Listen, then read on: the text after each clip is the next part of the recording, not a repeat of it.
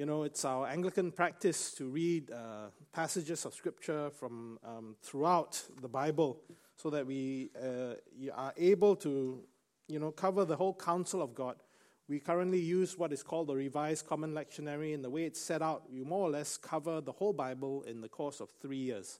And that's the purpose of it. So sometimes we read passages that don't have anything to do necessarily with the text, but it's so that, we can be formed by Scripture.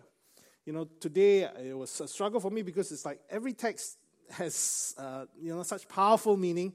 I was wanting to preach every text, but then you all will be here and then we'll skip lunch and everything, so I'll spare you.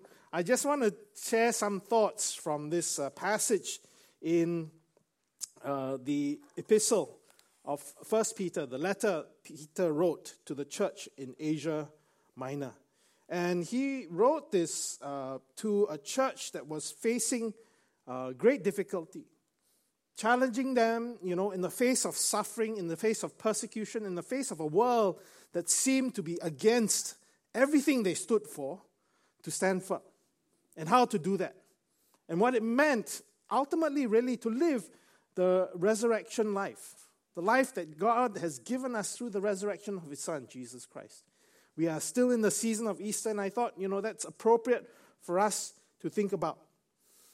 We live in an age, as you know, we don't really face persecution as the first century Christians do, at least not here in Singapore, although there are many brothers and sisters in Christ who still face it.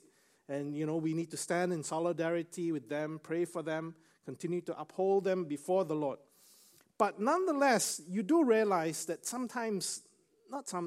seems like almost all the time now, the values of the world are counter the values that we hold as Christians.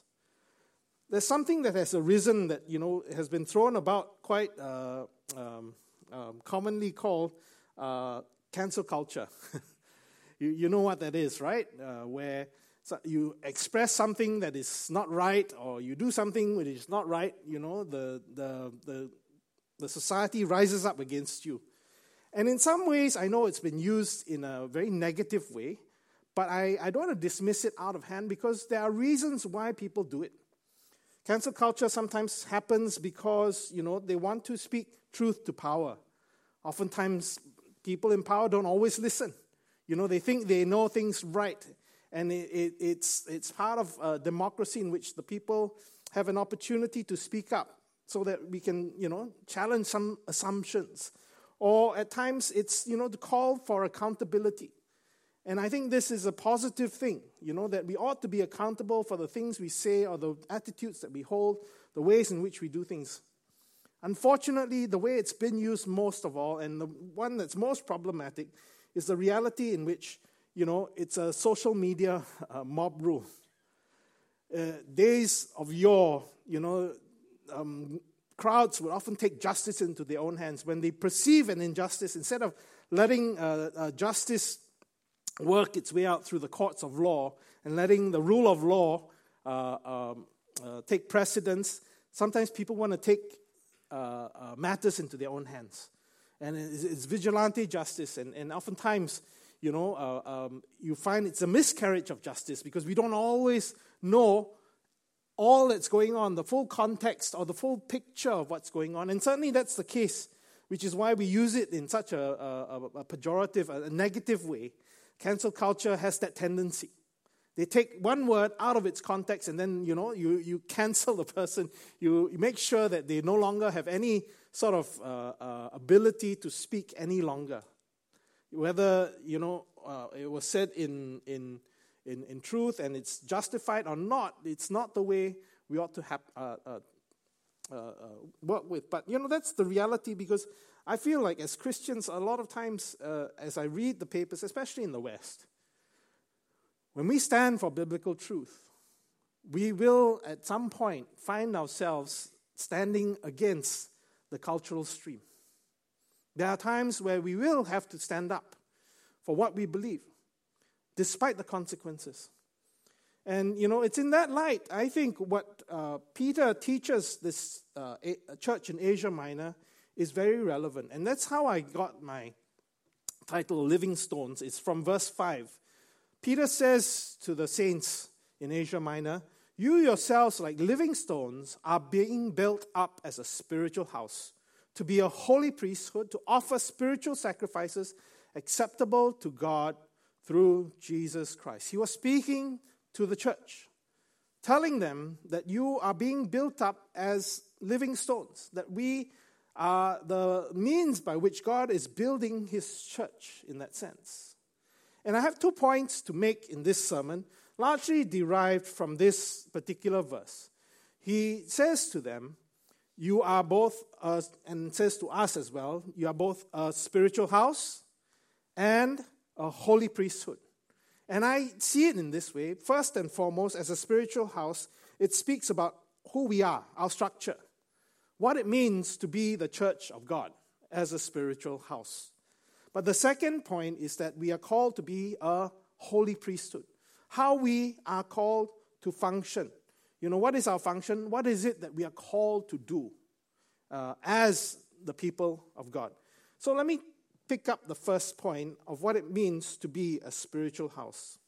In verse 6, it continues, "For it stands in Scripture, behold, I am laying in Zion a stone, a cornerstone, chosen and precious, and whoever believes in him will not be put to shame."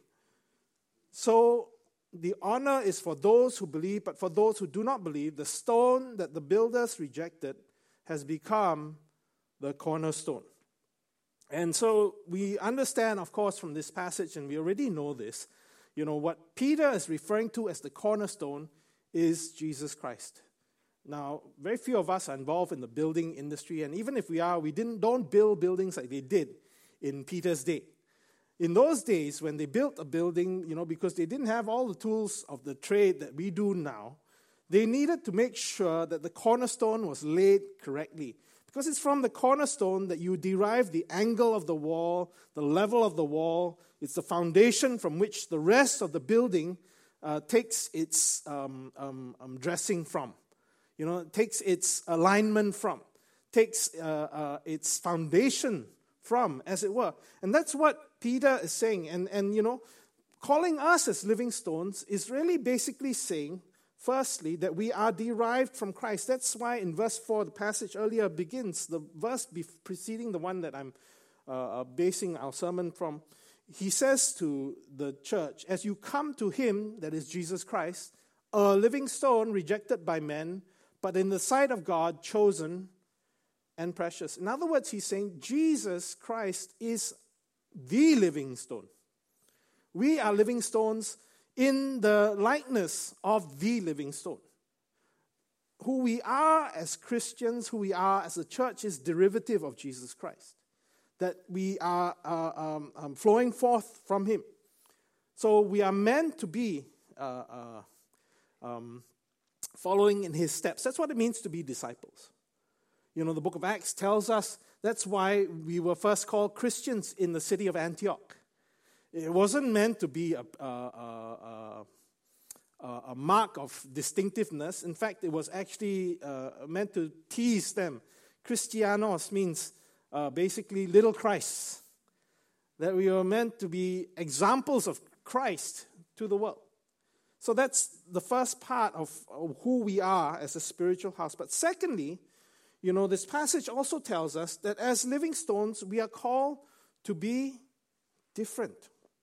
Right? That the stone that the builders rejected has become the cornerstone. But, you know, it's also contrasting, he says, you know, between those who believe and those who do not believe. That there is a compare and contrast, that there is a difference. And he points out that, you know, this stone of stumbling is a rock of offense. That those who do not believe, they stumble. They stumble. That the stumbling really in Hebraic parallelism is saying that this stumbling is actually an offense. That's precisely what Paul himself said in his epistle to the Corinthians, right? That the word of the cross is foolishness to the Greeks, but it is an offense, it's a curse to the Jews.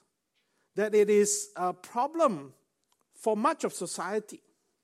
That standing for our Christian faith can cause offense. It can cause stumbling.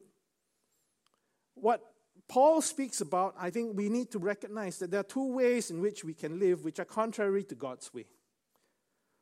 One is what we obviously always look to and think about are those who are irreligious, who live in their own way, who've abandoned all Christian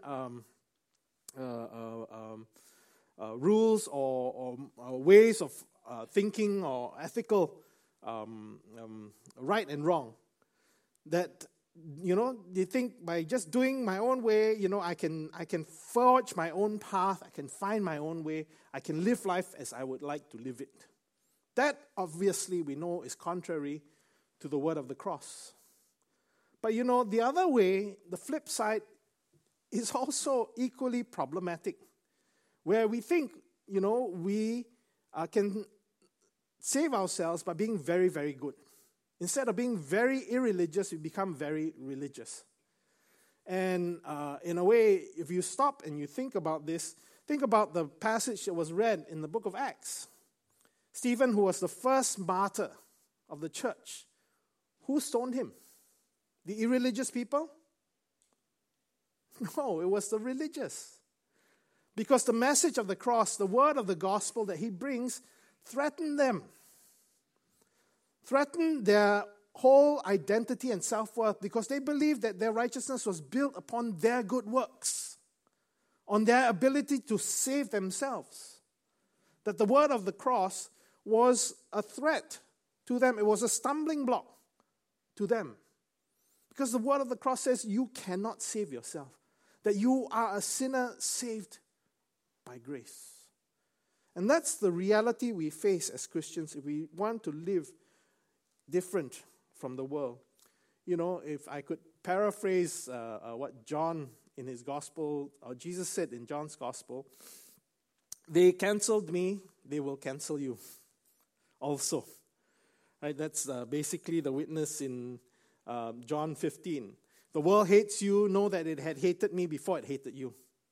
If you're of the world would love you as its own, but because you are not of the world, but I chose you out of the world, therefore the world hates you. And that's the reality which we live, that we are called to be different from the world, that we must be prepared for that and be willing to stand for that.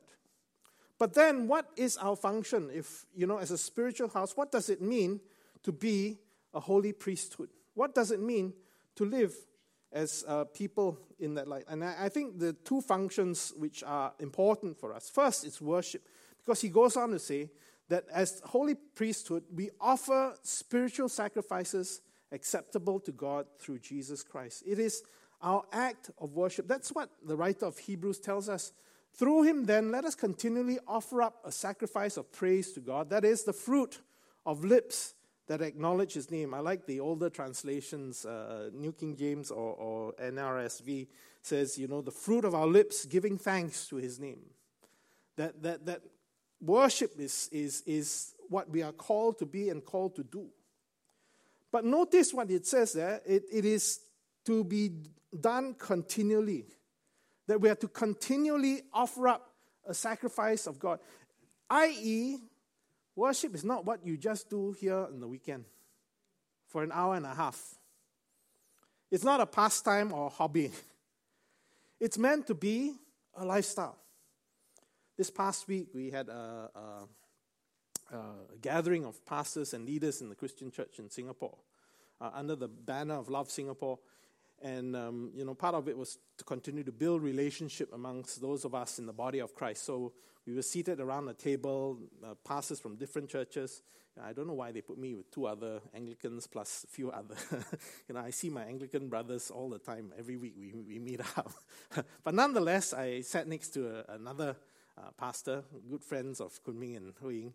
And we were talking and just sharing about what was going on in life. And he told me a story which was, I think it captures this idea in a way which I have never thought about it. He talks about the fact that his ministry reaches out to a lot of people who are not normally gracing the doors of the church. He was telling the story of how in one of his church services, he saw a cloud in the back of the room. And it wasn't a cloud of glory. It was someone vaping down there.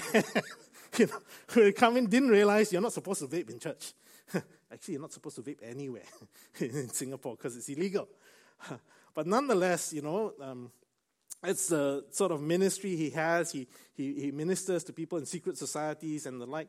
And he was telling the story of how, a young person was saying, Pastor, is it okay for me to vape?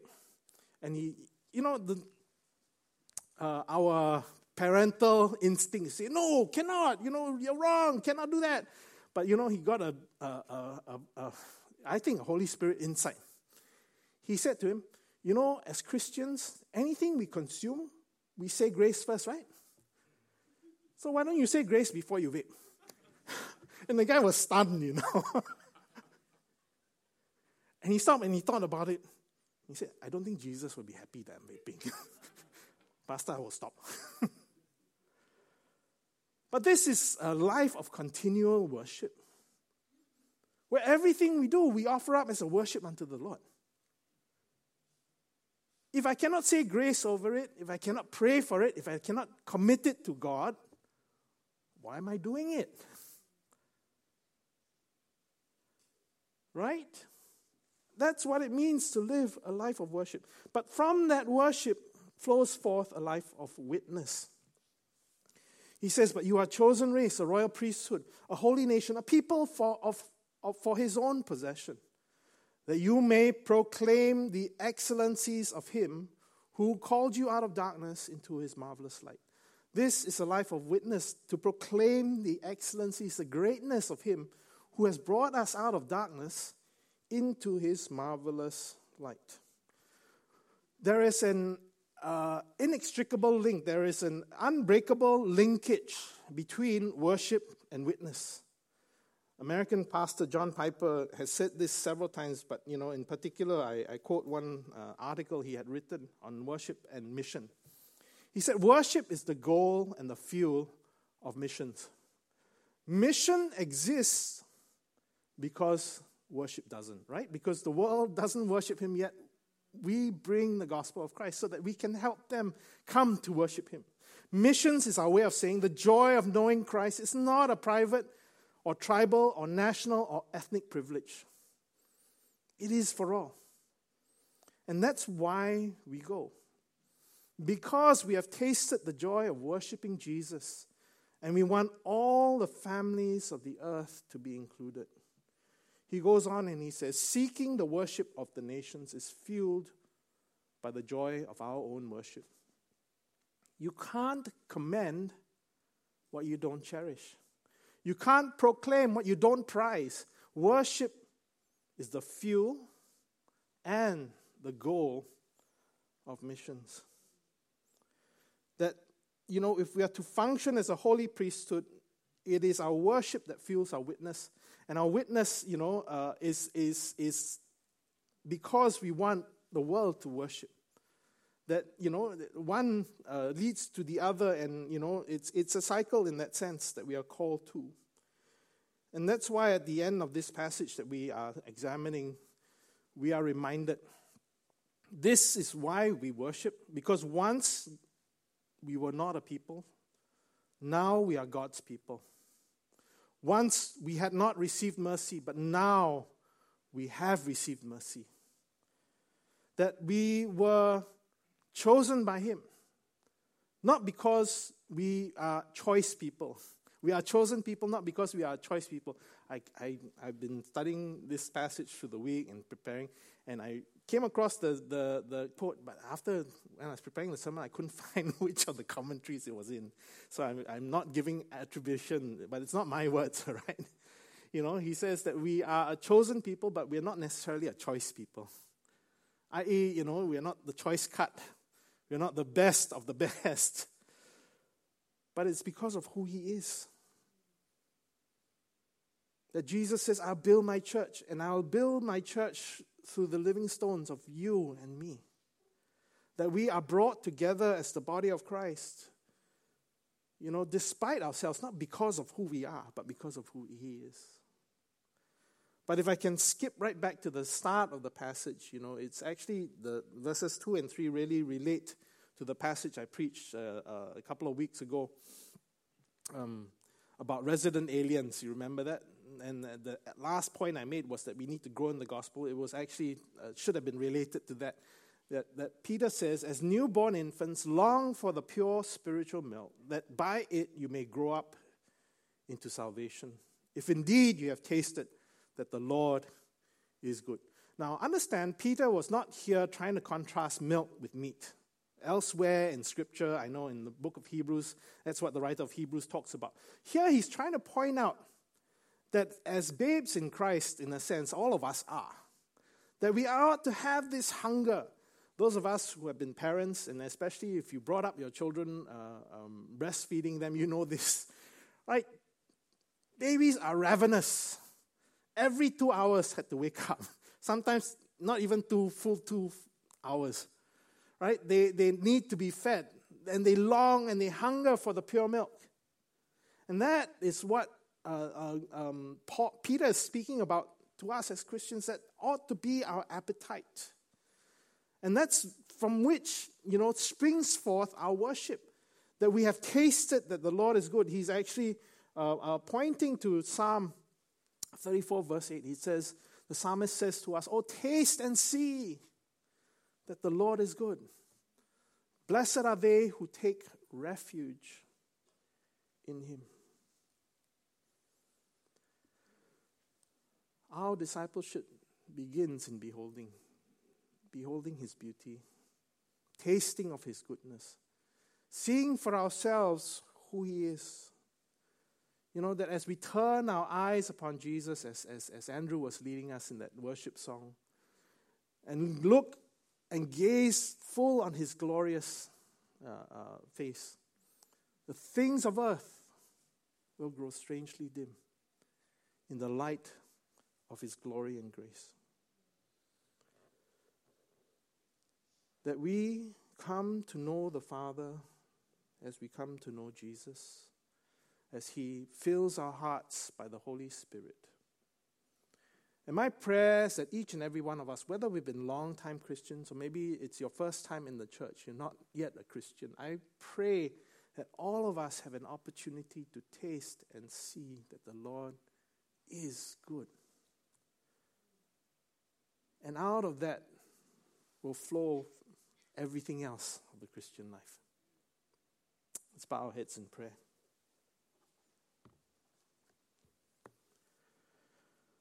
Father, we thank you once again for your word,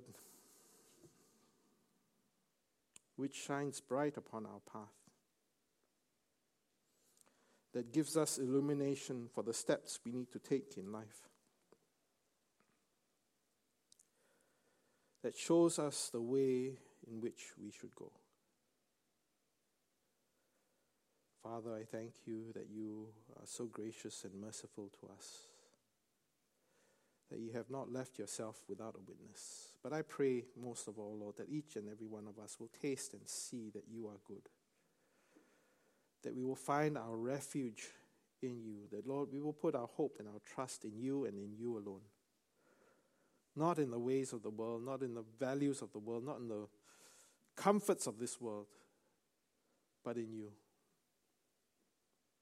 And I pray especially for this time that we will have later when we come to your table to commune with you, that, Lord, you would remind us of that deep intimacy you desire to have with us. That you paved the way through the death of your Son, Jesus, that we commemorate at the table. A body that was broken for us, blood that was shed to cleanse us from all sin and unrighteousness. Thank you, Lord. Ask and we pray all these things in your Son's most precious name. And all God's people say,